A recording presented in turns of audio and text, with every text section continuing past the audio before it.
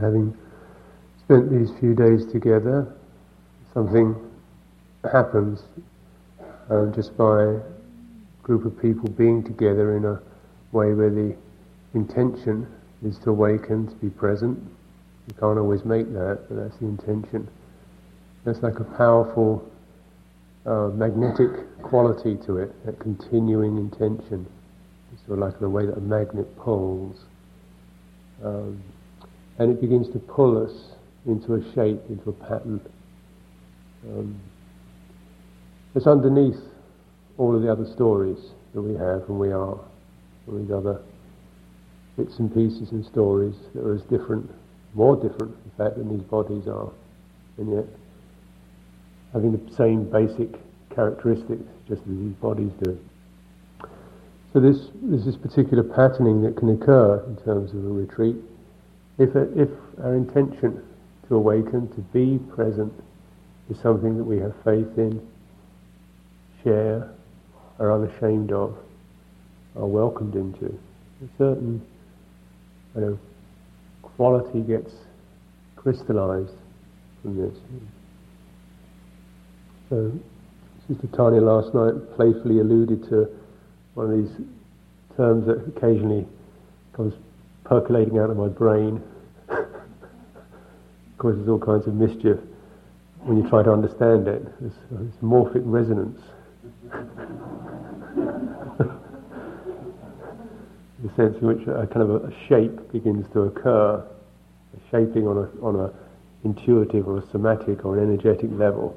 And it begins to occur where people start to tune in and chime in, and things get said that reach everybody, and people's feelings are somehow felt. And there's a sense of it's an attractor that gradually draws in, and it's a sense of bonding and harmony that we're quite amazed by. Like people saying, "Hey, how did you know that? That's what I was thinking." Well, you just answered that. You just answered the question before I asked it. Because we all determinedly believe that our minds are separate, don't we?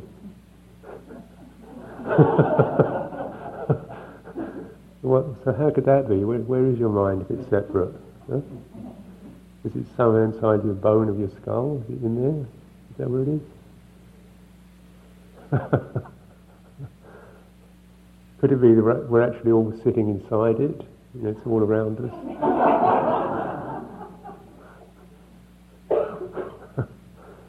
Depends what you mean by mind, but there's a kind of quality of collective sensitivity, collective intelligence, not necessarily conceptual, but kind of the ability to sensitize, resonate, feel, be moved, affect, intend. And this is what it's the intention to be present. It's a very powerful healing act, healing wish, healing determination. It's something that kind of realigns our force fields, our energy fields from their contracted, self-enclosing states. You kind of feel very much boundaried, armoured, located, isolated, very much stuck in a me-ness,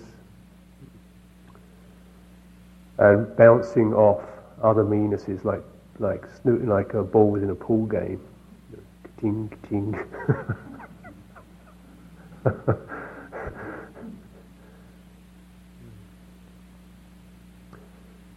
This quality is rapturous. So I bring this quality into awareness, into mind.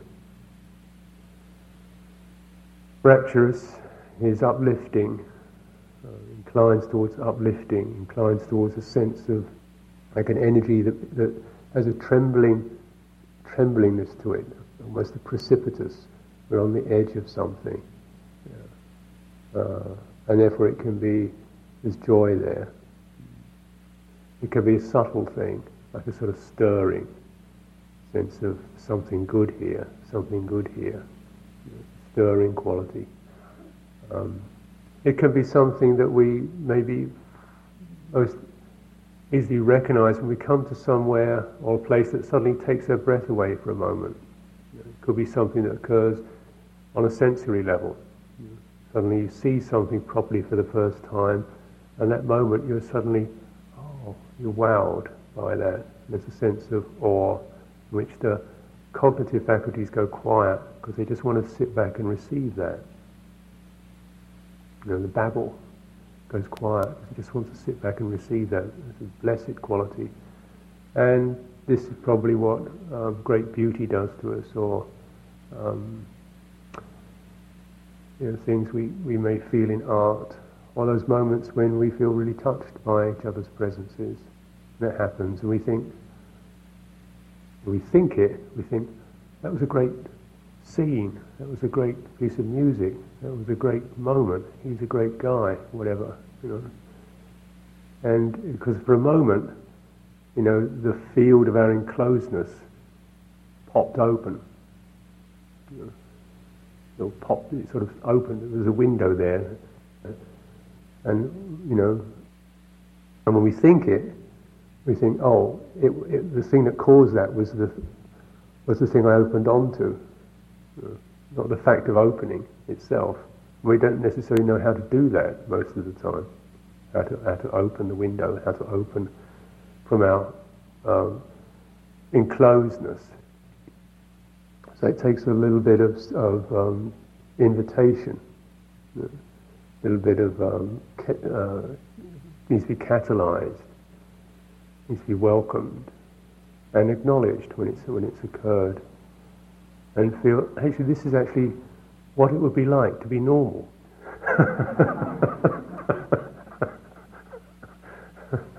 In the really true sense of the words, we have found a norm, a normative, a norm. And this is one of the way the word Dhamma is translated as the norm. Rapture is one of the ways in which the ground of being is experienced. And before I've alluded to this as summarised in the enlightenment factors, which, just briefly, mindfulness, that which brings us into presence. It's a kind of touching the moment. It's the first, it brings us into presence. It's always accompanied by something called full awareness or sampajanya, which is as we touch into presence, something opens, and there's a sense of spaciousness, like which is not just the particular object, but all the quality of how the object is held. And I think this is really crucial because, we can hold objects in a way which is programmed into, do this or get something out of it or make sure you hold it. So that the spaciousness of mindfulness gets lost underneath some sense of willpower or need to make something of it, or even I need to be, I should be mindful for a whole hour, and I'm someone who's not very mindful, and I've got to try to be mindful for an hour, for a day, for a week. And so there's this sort of, even such a beautiful thing as mindfulness gets affected by our contracted patterning into the future. I've got to make this work and continue, into memories of the past. I'm not very mindful, therefore I've got to really do this. And all this got to and should be and supposed to and how long for. And that's the whole, these are the signs of the contracted nature, which is frightened and mistrustful and almost assumes that a state of withdrawal and mistrust is my true nature. Because I've been patterned into that, and I've programmed that and I've decorated that over years. I put a lot of time into, painting and decorating this shell, and hanging the curtains and, making it cozy in here, or relatively cozy. So, this is my true nature. I've got to make it fit as best as possible. So maybe I could put some mindfulness in here.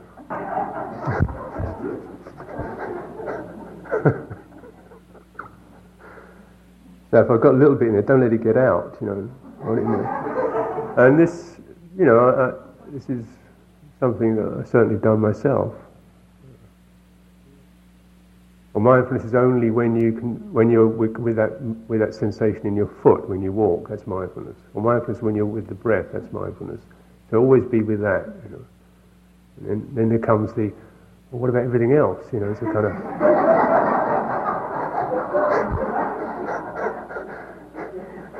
because there's a lot more things happening than breathing and walking, aren't there? So we think, wow, this is like trying to walk a tightrope across the Niagara Falls. Whatever you do, don't look down. It's that fine.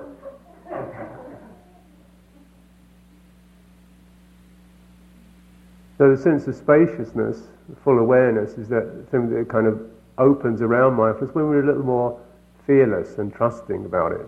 Maybe it is just bring yourself into the present. Allow the sensation. If you're in the breathing, or if you're walking, or you're standing, or there's a mood coming up, just let it, just be on the rolling ball of that as it rolls. It's like standing on a ball that rolls. You've got to be very light with that. And sometimes the very quality of that light spaciousness just so calms the whole system, the ball stops rolling, and you come into a collected state. Whereas if it's like when you're balancing and you're really trying hard to balance, and as you try hard, you tighten up, and then you fall over. Yeah? You know how it is? Like that. And how difficult it is just to say, I try as hard as I can't get it. I only get it for a moment. What would it be like if I relaxed? Lose it altogether. But just trusting, into the present moment, we can lose this 1,000 times. A very generous practice. We can lose this 1,000 times. Get used to losing it. So you lose that sense of fear. Just like, when you're doing judo or aikido, you learn how to fall and not hurt, not get damaged. You learn to fall and roll and bounce back. And rather than that, I got it wrong, pathetic. Just then you falling and breaking something. Learn how to fall and roll like the good judo or aikido adept. And then it's natural to do that. You roll, fall, you come back. And once you begin to lose your fear of losing it, your fear of falling, and all the self-blame that immediately jumps right into action, this is all part of it. It's all part of it. And then, so we begin to ease, and there could be some spaciousness, some humour around the falling even. That was a pretty nice fall.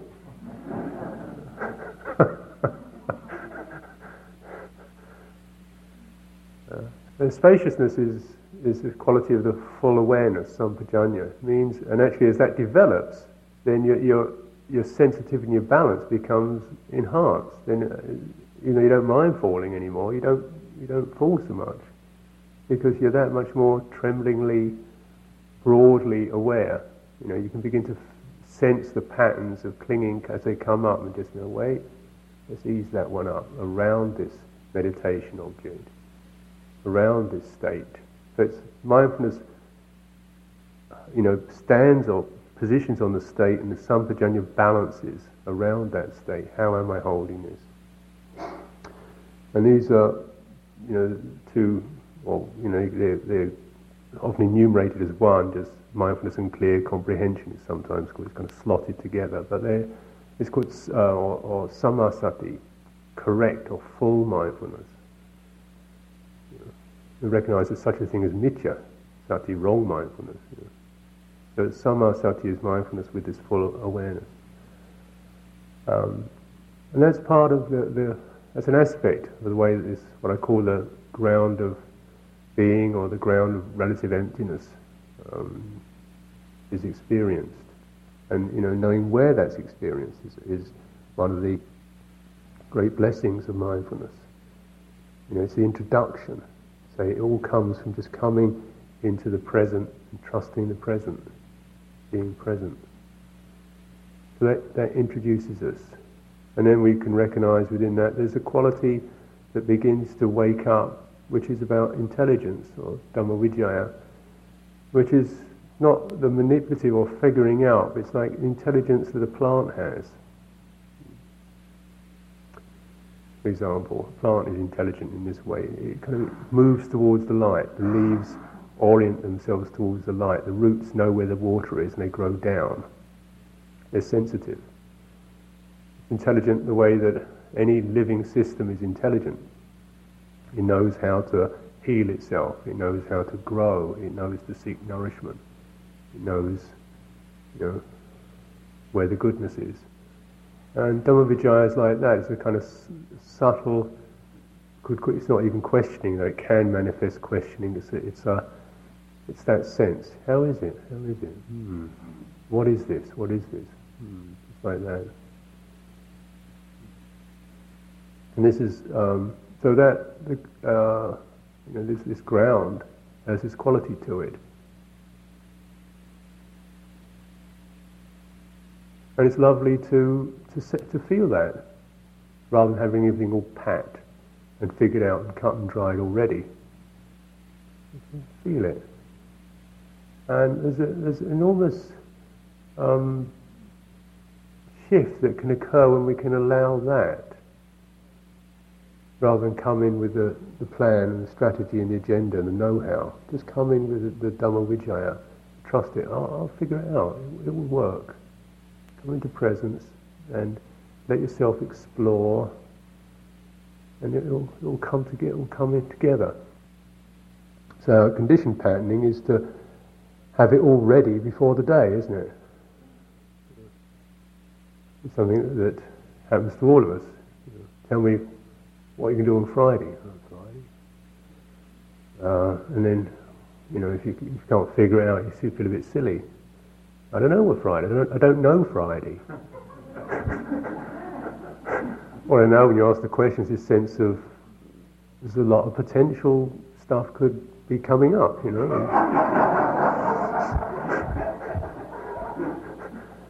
you could tell me what tunes the birds will sing on Friday, I'll tell you what.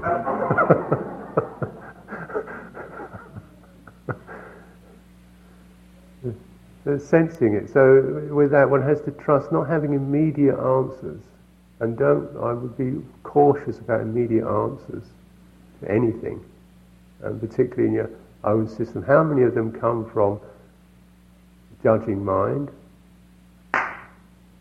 That's that. Next. How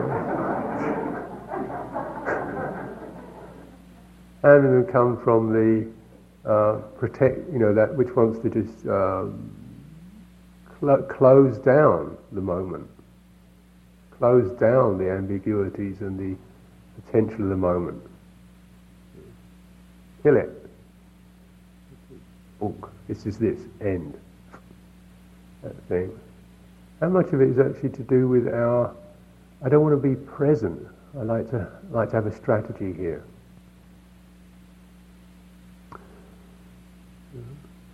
So, of course, those are all, they're there for a reason, all right? Those particular contractions, they're there for a reason. Because this is very much what we can get conditioned into.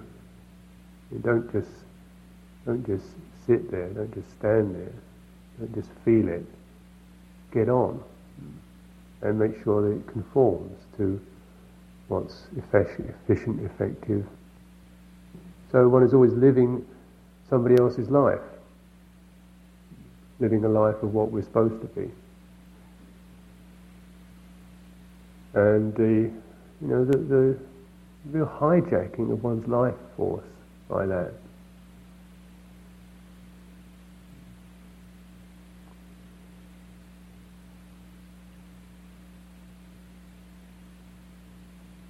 This is the wave of becoming.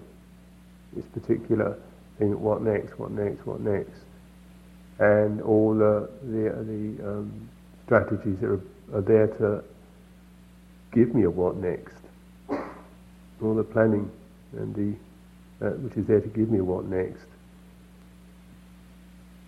in the wave of becoming towards something that will be surely more assured and okay, surely more settled. So when I'm going on a walk, I'm going there so I get to the end of it where I'll feel okay, I'll be able to remember what a nice time I've had. take the photos, get the T-shirt. No, there I was. It must have been good.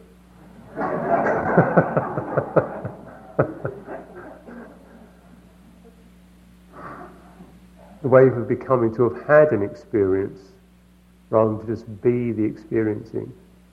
I want to have had the experience of samadhi rather than to be in the experiencing. So if I've had the experience of samadhi, I can sit and, oh good, I've done that, I'm okay, I've been there, I've got it, now I've made it to the next notch on the rung of becoming. Not, there's nothing to say, I don't want to give the wrong tone here, being in samadhi is beautiful, trying to become it is murder.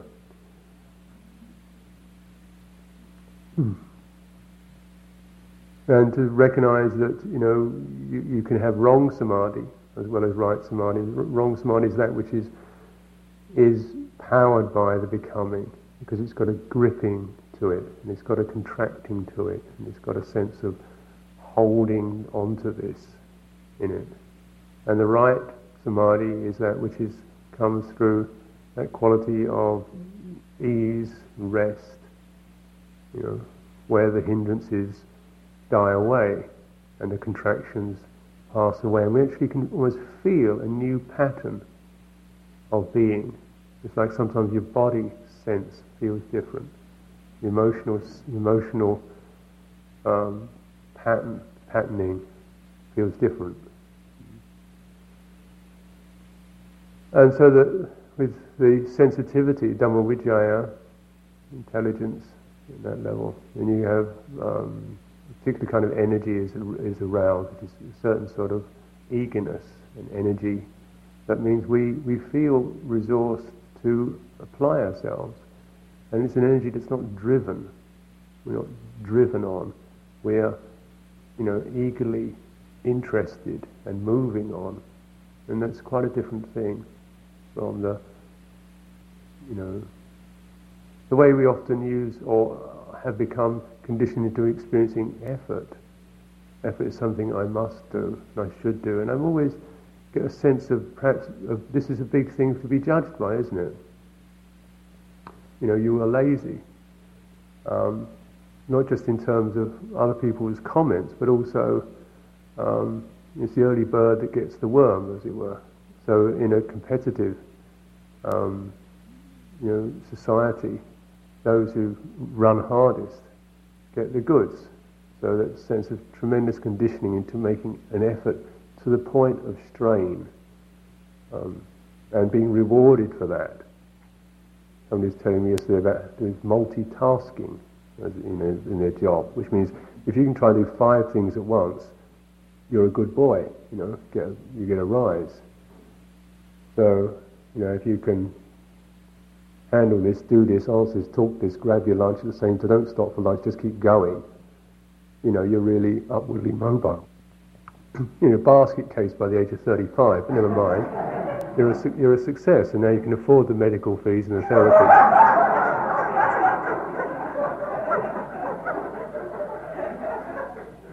And now you can induct some other jerk into the same process, called being a manager.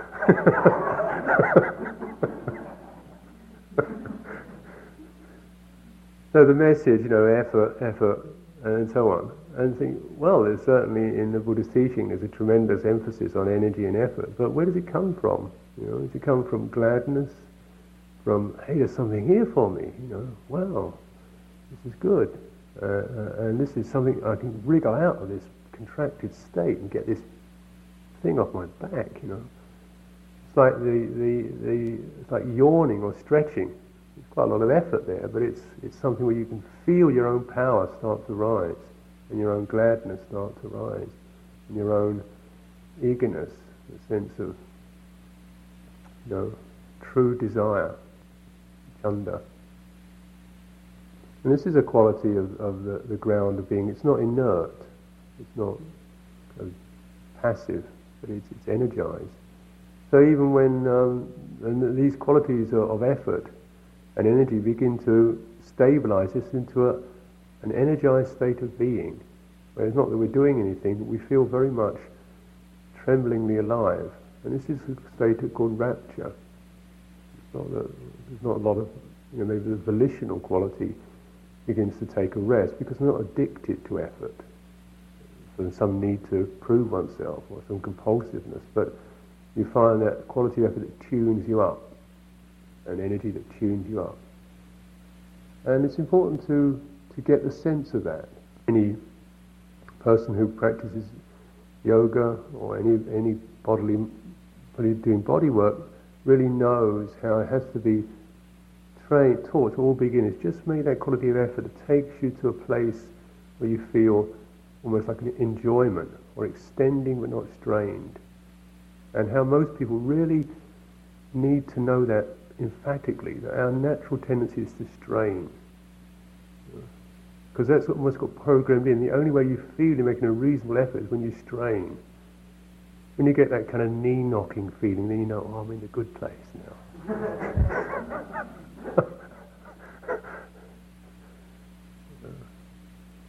And so no, you've got to actually give a new signalling to the whole system. It's not that I can just barely make this, or near the state of overreach. And that may be what you've been conditioned into signalling as your peak performance state in many ways. But for awakening, we've got to come back from that into just this tone. It's like toning up. And the sign of that is the quality of rapture that inclines towards ease. And this is quite crucial because this is where the wave of becoming, which can be associated with effort, keep going to get more, the what next, the further. There is a certain high that comes with that. And one has to distinguish the kind of high that's adrenaline soaked, or expectation saturated, or anything of that nature, to the high which is just a pleasant tonality, a pleasing tonality of being fit, if you like, feeling fit. Because so this rapture can seem, could be in either of those. But the rapture that one's looking for is the rapture that inclines towards ease, contentment. Because this is where the wave of becoming ascends to the ground of being. It's rather like if you'd imagine the waves of the sea coming in. And every one of them actually rolls onto this beach, which is the ground. And the truth of it is that all becoming does this. We always become something and then land. And then land, and then land, and then land, But if the becoming is so violent that the landing is like crash, and there's no ability to stay there.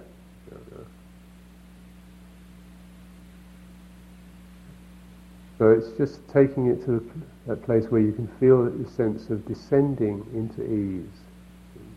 And this is a quality of this ground.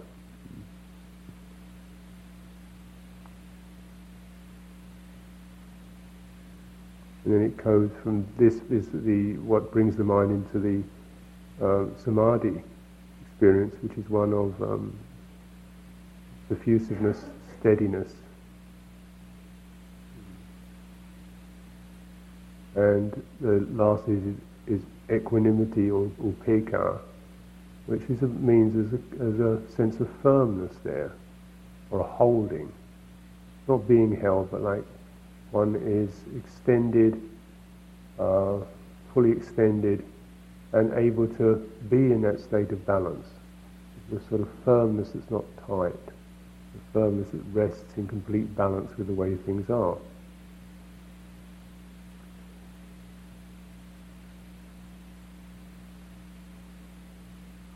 Interesting enough, this ground is innate, so at any time when we come into presence, it's like that.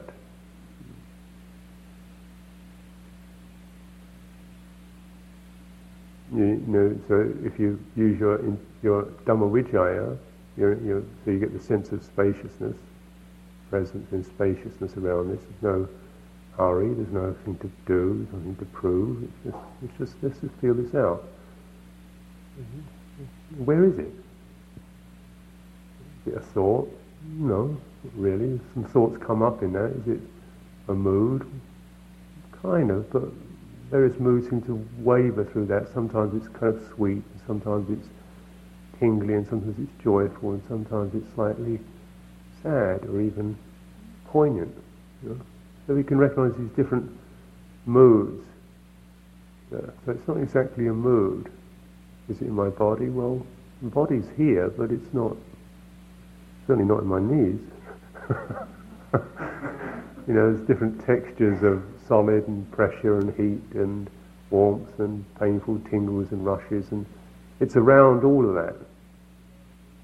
So this, you know, and a habit is to focus on particular dhammas that arise in that, on this sensation or this thought or this feeling, and then the stories begin, don't they? They kind of come from something rather spacious and open to something that begins to narrow down onto what am I going to do about this sensation in my back? You know, I'm always, and oh, here it is again. Goodness me, I've been doing this for 5 years. Pain in my back for 5 years. I'll never get rid of this. And so the story begins, and then the victim comes in. Trapped victim. So you know, we come down into that particular very firmed up self, my image, who I am. And this is it could be happening many times. And every time that happens, there's a sense of solidity about it, familiarity about it, meanness about it, and stuckness about it. So these are the kind of hard, undigested crystals, you know, that all our sense of becoming crystallizes around, because once I touch or feel one of those crystals, there comes up the sense of, what am I going to do about this? How can I fix this? Why am I like this? And all that waving blur, trembling activity occurs around it. Sense of spaciousness and potential is then contracted, and one tries to strategize one's way out of that painfulness or that, whatever it is, stuckness, back into something more spacious. But the whole way of doing it is trying to do it that way is extremely arduous, because it's always coming from the, how can I exclude this bit from the whole of me? How can I kind of shove this little bit, this hard lump, how can I kind of push that out of my nice open spaciousness? Huh? You know, I want to be spacious, but not with that in it. I want a space that's sort of over this side, and all that nasty, gritty stuff goes out the back door, you know.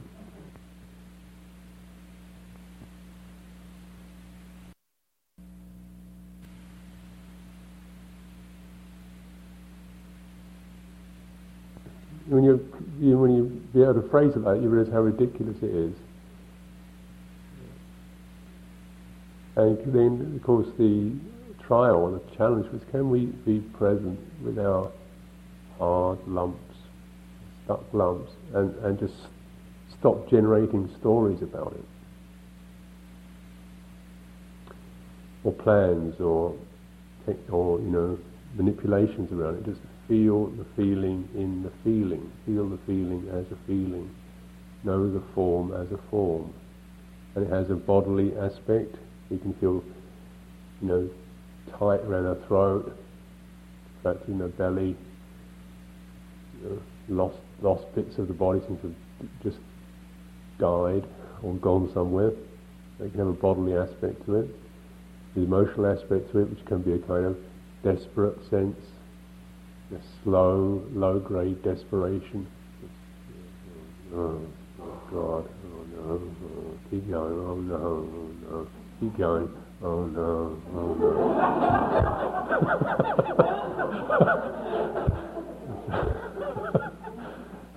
impermanent, it's impermanent, it's impermanent. There's no self, not self, and so on. So it's this kind of low-grade, modified despair, or it might have something more enraged about it, bitter, resentful. And this hard stuff can be physical pain, can be little bits of emotional pain, memories, how I was treated, and so on, these lump. And the story is always trying to find out how it could be without it, or why it was like this, or why I had to be like this, or why do people do this to me, or so on. And so it spins, this is the wave of becoming. It spins out like that. You get stories. Can we, so coming to presence, the challenge of this is, can we collapse that wave? It's just this now, it's that painful feeling, that unresolved feeling, that trembly feeling, that murky sense, and begin to invite that into presence. Please.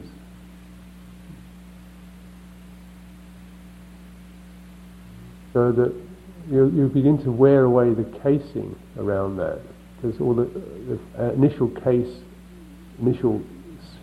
skin around all that is resisting it. Don't let this come into me. Don't let this come into me. Well, too hurtful, it's too painful, it'll overwhelm me. So maybe taking it just slowly, Some of these things can be extremely potent, lots of karma in them. Touching it gently. You don't have to jump in, but accommodating.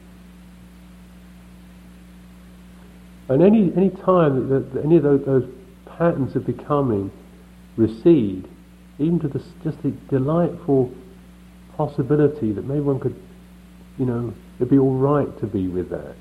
Just even that possibility, and the daring to just touch into the grief.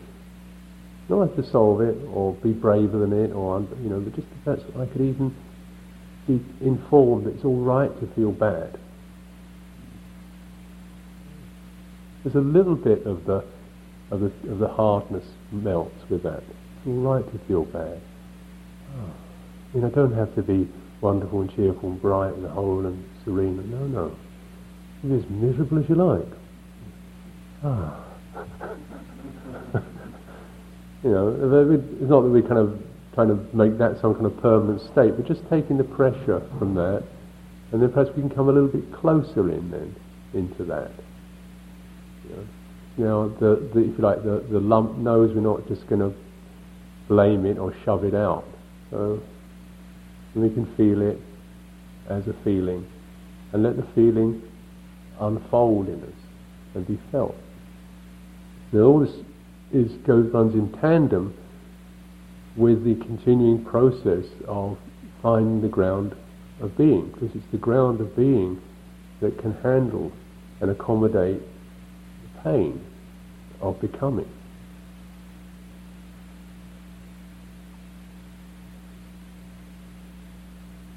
You can't do this. The ground of being can do this. It can accommodate and handle and take away the pain of becoming. You can't do this.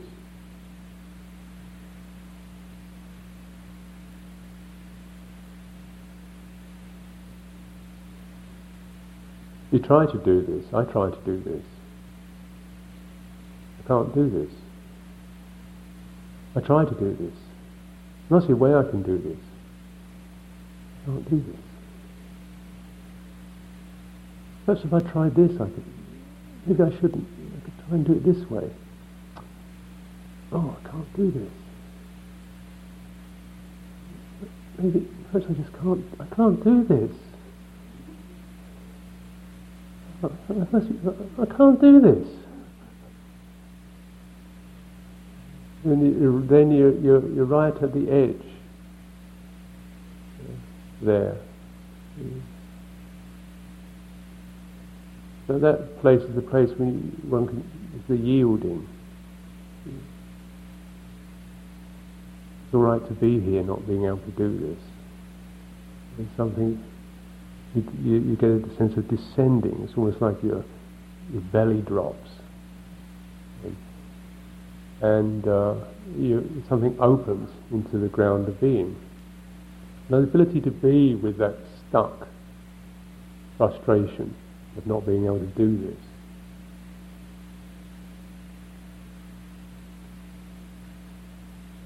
This is, of course, the key of the Four Noble Truths.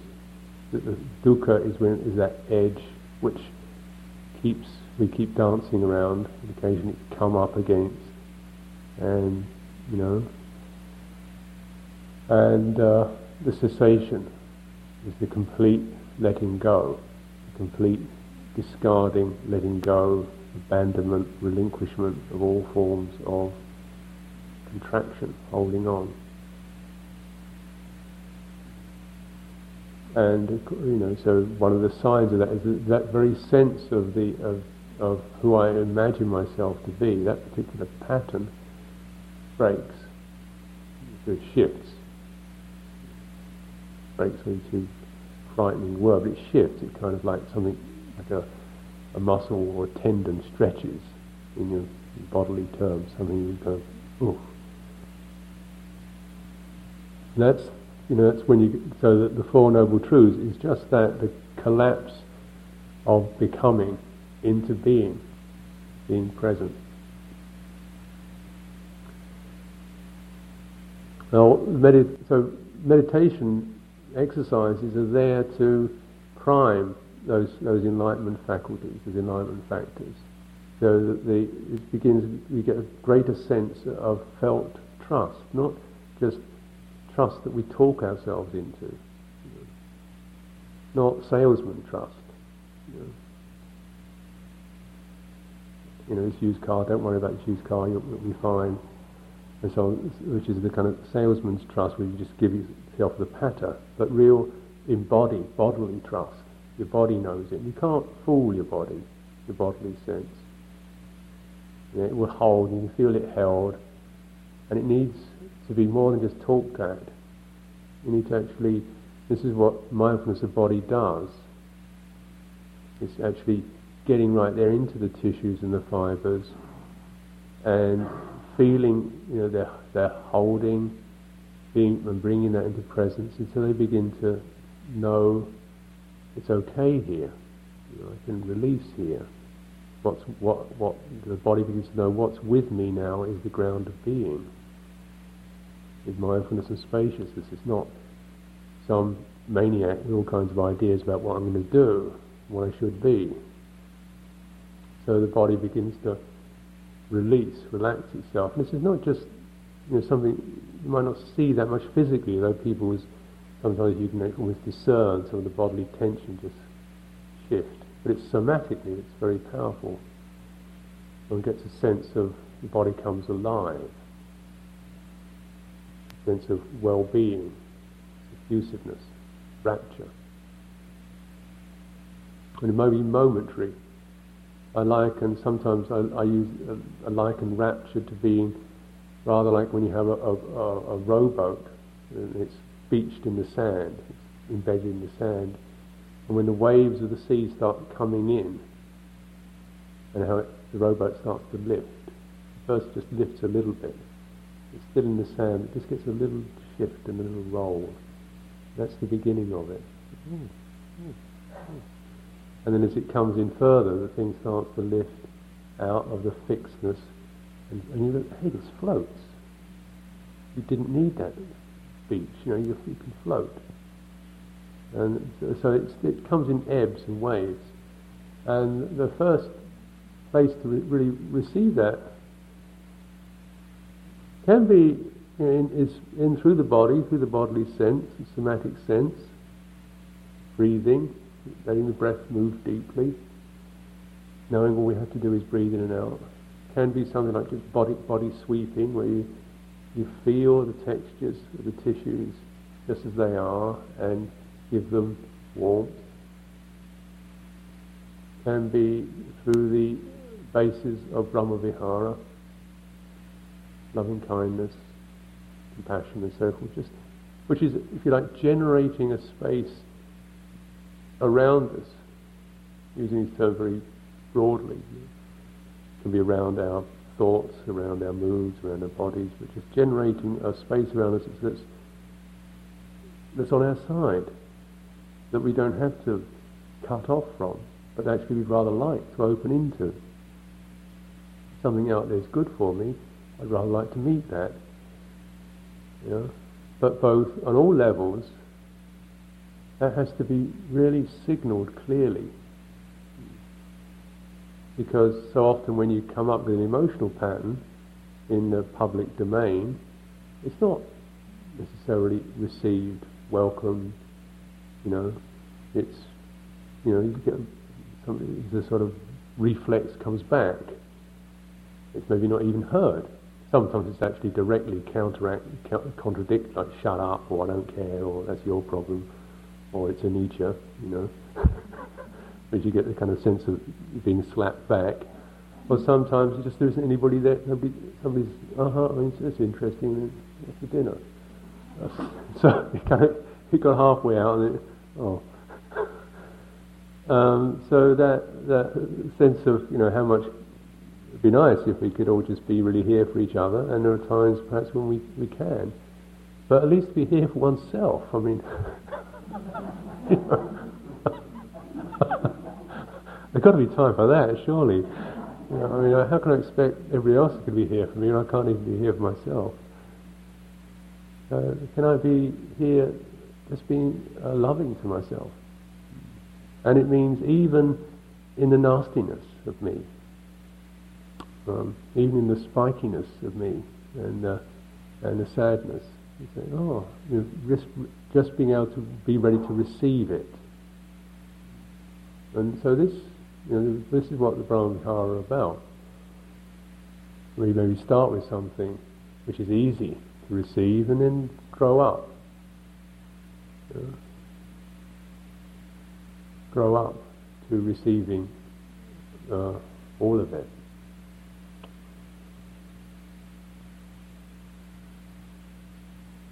And so this is also rapturous because of the sense of uplift,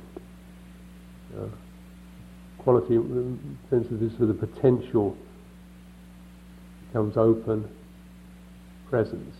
We don't have to hope for some future, plan for some future, so that or create stories around that. But it's a sense of the potential of presence. We realise in this, the only place really there is potential is present. And all the time, our old pattern has learned that the potential is in the future. And that's the old pattern. Potential is in the future. That's the wave of becoming.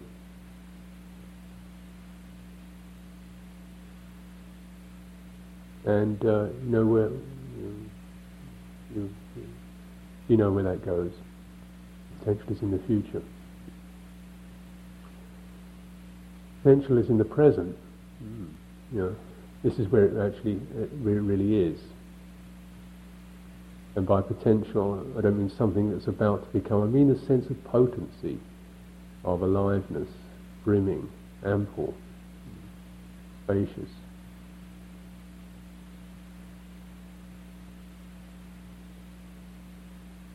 The quality of that is such that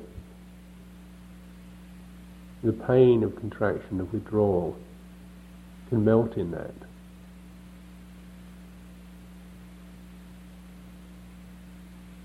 As a personality, I wish there were no hard edges here. Actually, I don't particularly do that anymore. But I can understand that on one level. I wish there were no sharp places, no hard edges, no pains, no griefs, no resentments, no feeling dumped on here. And yet,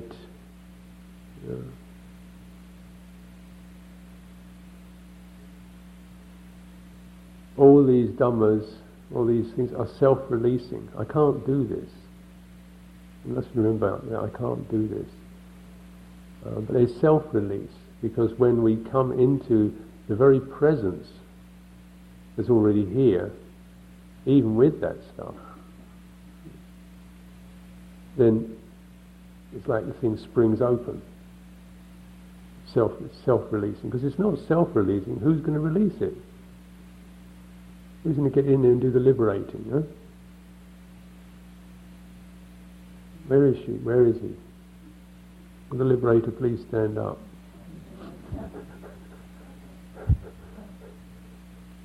Yeah. What a pain she would be, or he would be, wouldn't it?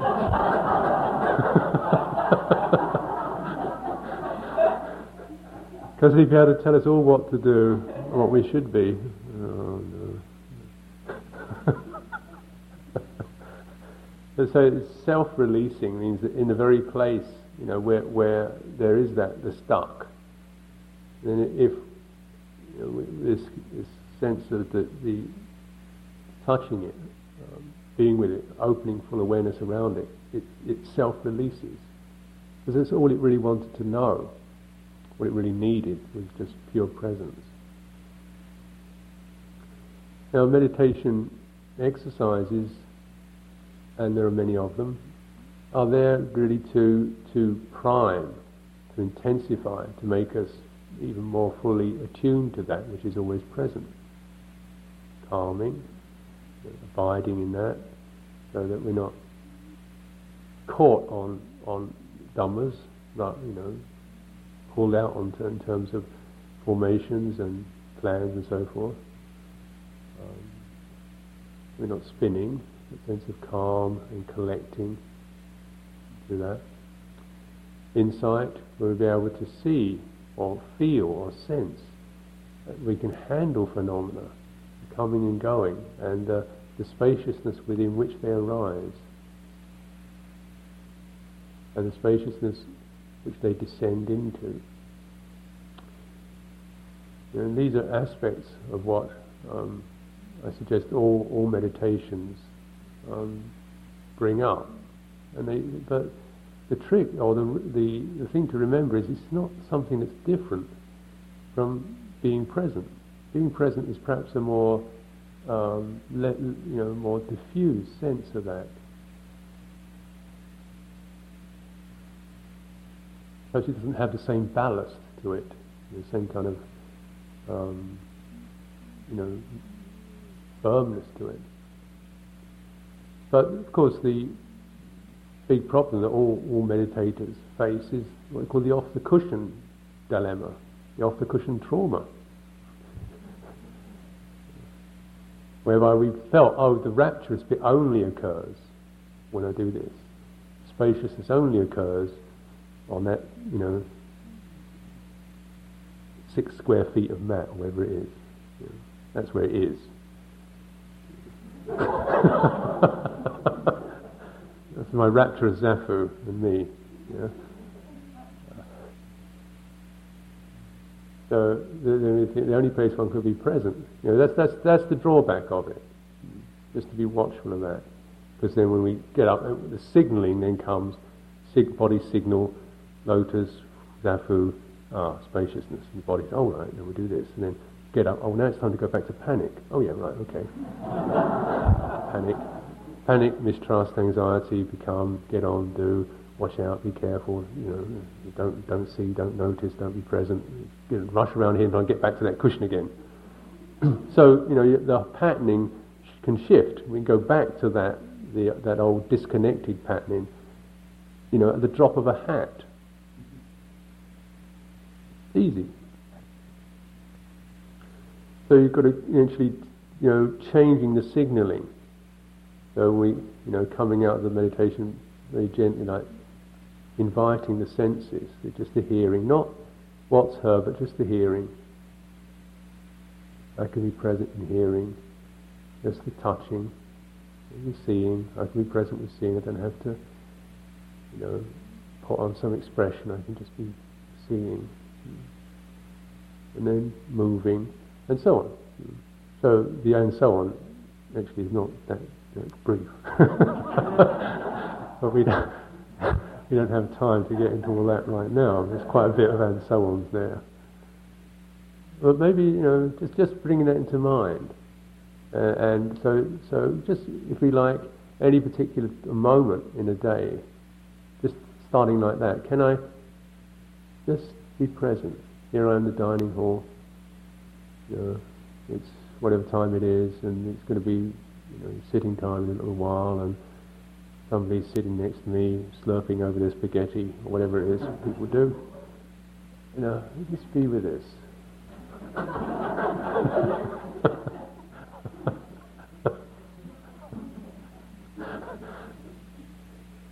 Is it all right? Is it really wrong for it to be like this? So the sense of the potential to be present, with all dhammas, and not reacting to them or tightening up around them, is very exciting. And we find that it's bringing up aspects of our edge in many different ways. And some of these edges are not necessarily deep tissue stuff, but just the lighter things that we can begin to experience. I can just relax around somebody sitting 2 foot away from me. Just a little bit. Okay, it's just. I can just kind of relax around a heating system, twinging and twanging. So we see that the little things that start to make us just shrink and shrivel, and you get into signalling to the body, watch that, watch out for that, however it is, and learning to open. All this sense contact doesn't have to be that bad if we're not going into the wave of becoming on it to get me out of here. This will be over in 10 minutes. I can endure this. I can survive this. I can get through this. Until it goes away. I can outlast this. It goes away. Yeah. So that's a very powerful strategy too, a meditative strategy. Just sit here and it'll go away eventually.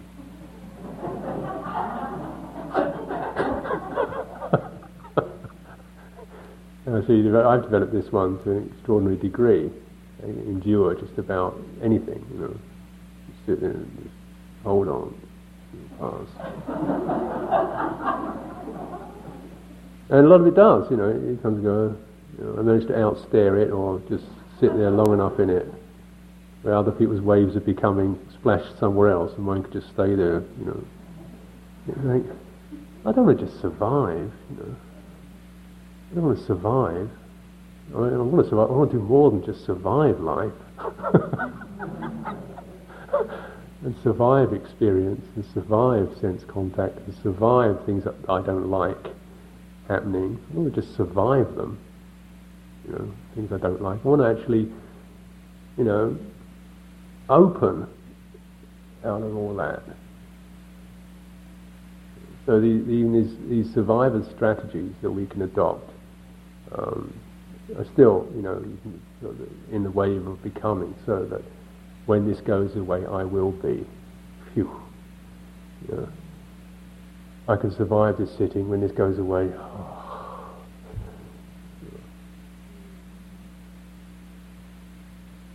But it's important not to energize or even honor these strategies, because we can honor them.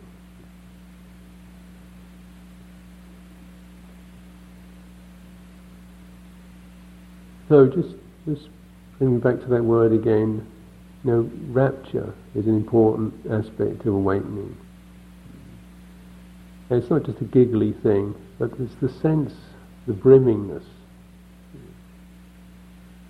and using the meditation to embody that, so that when we come into the presence of body, handling the body, handling the body with awareness, handling the body with willing, full, suffusive awareness. The body delights, finally being held in that way, rather than the defended way or the should-be way. When we enter the heart with that quality, that diffusive welcoming awareness, the heart delights. There is something that can receive the trembling and the pain, the anxiety, or the joy, the silliness of it all. A silliness is to be, the kind of playfulness, if you like, all of that. Okay? So it's not in these particular things in themselves that the rapture comes, but in that the freedom to handle it, freedom to be with ourselves.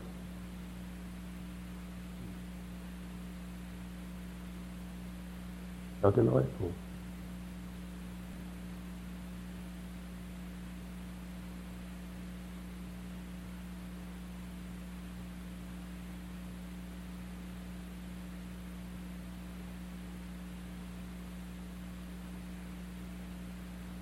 And then being aware of anything that we begin to read into situations to tell us otherwise.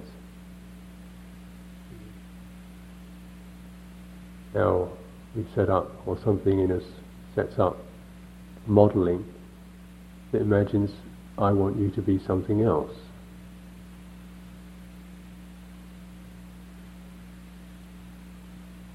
And when if we start doing that to each other, perhaps to just remind, this is how I am right now. Please help me to be with this.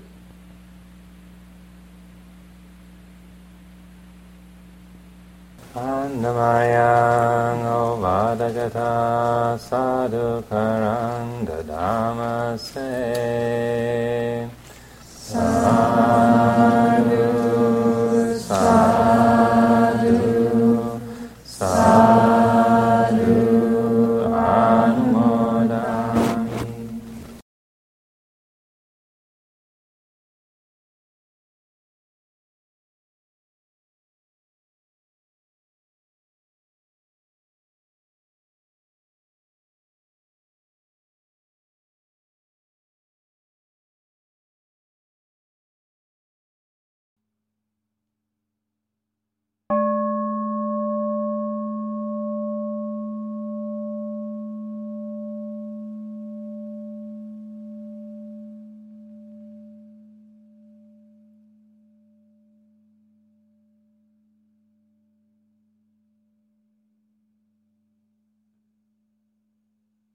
This talk was given by Ajahn Sucitto at Insight Meditation Society on April 24, 2002. It is an offering of the Dharma